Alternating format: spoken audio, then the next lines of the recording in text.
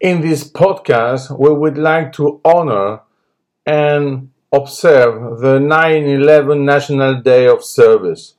For us, it's of course impossible to forget New York, and especially today, it's even more difficult to do that.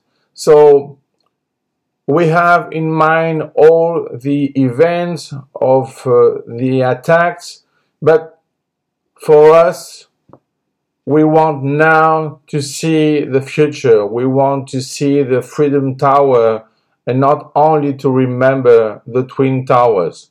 For us, that day was the beginning of a new era. So imagine now what are the consequences of this National Day of Service. For us, it's important to imagine that it's like a communion and we are all together to remember, but to remember also the memory of the future, because we have to continue, we have to be here and to think about the future and not only about the past.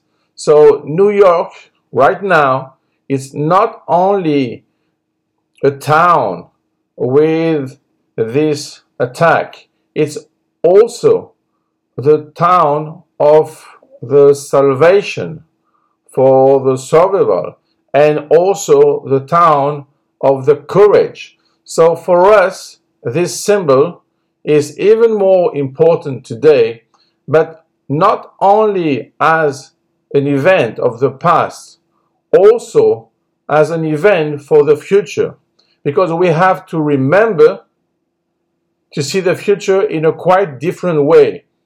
Of course, this past is impressive and we were wounded by this attack, but the important thing is that even now we are still identifying victims.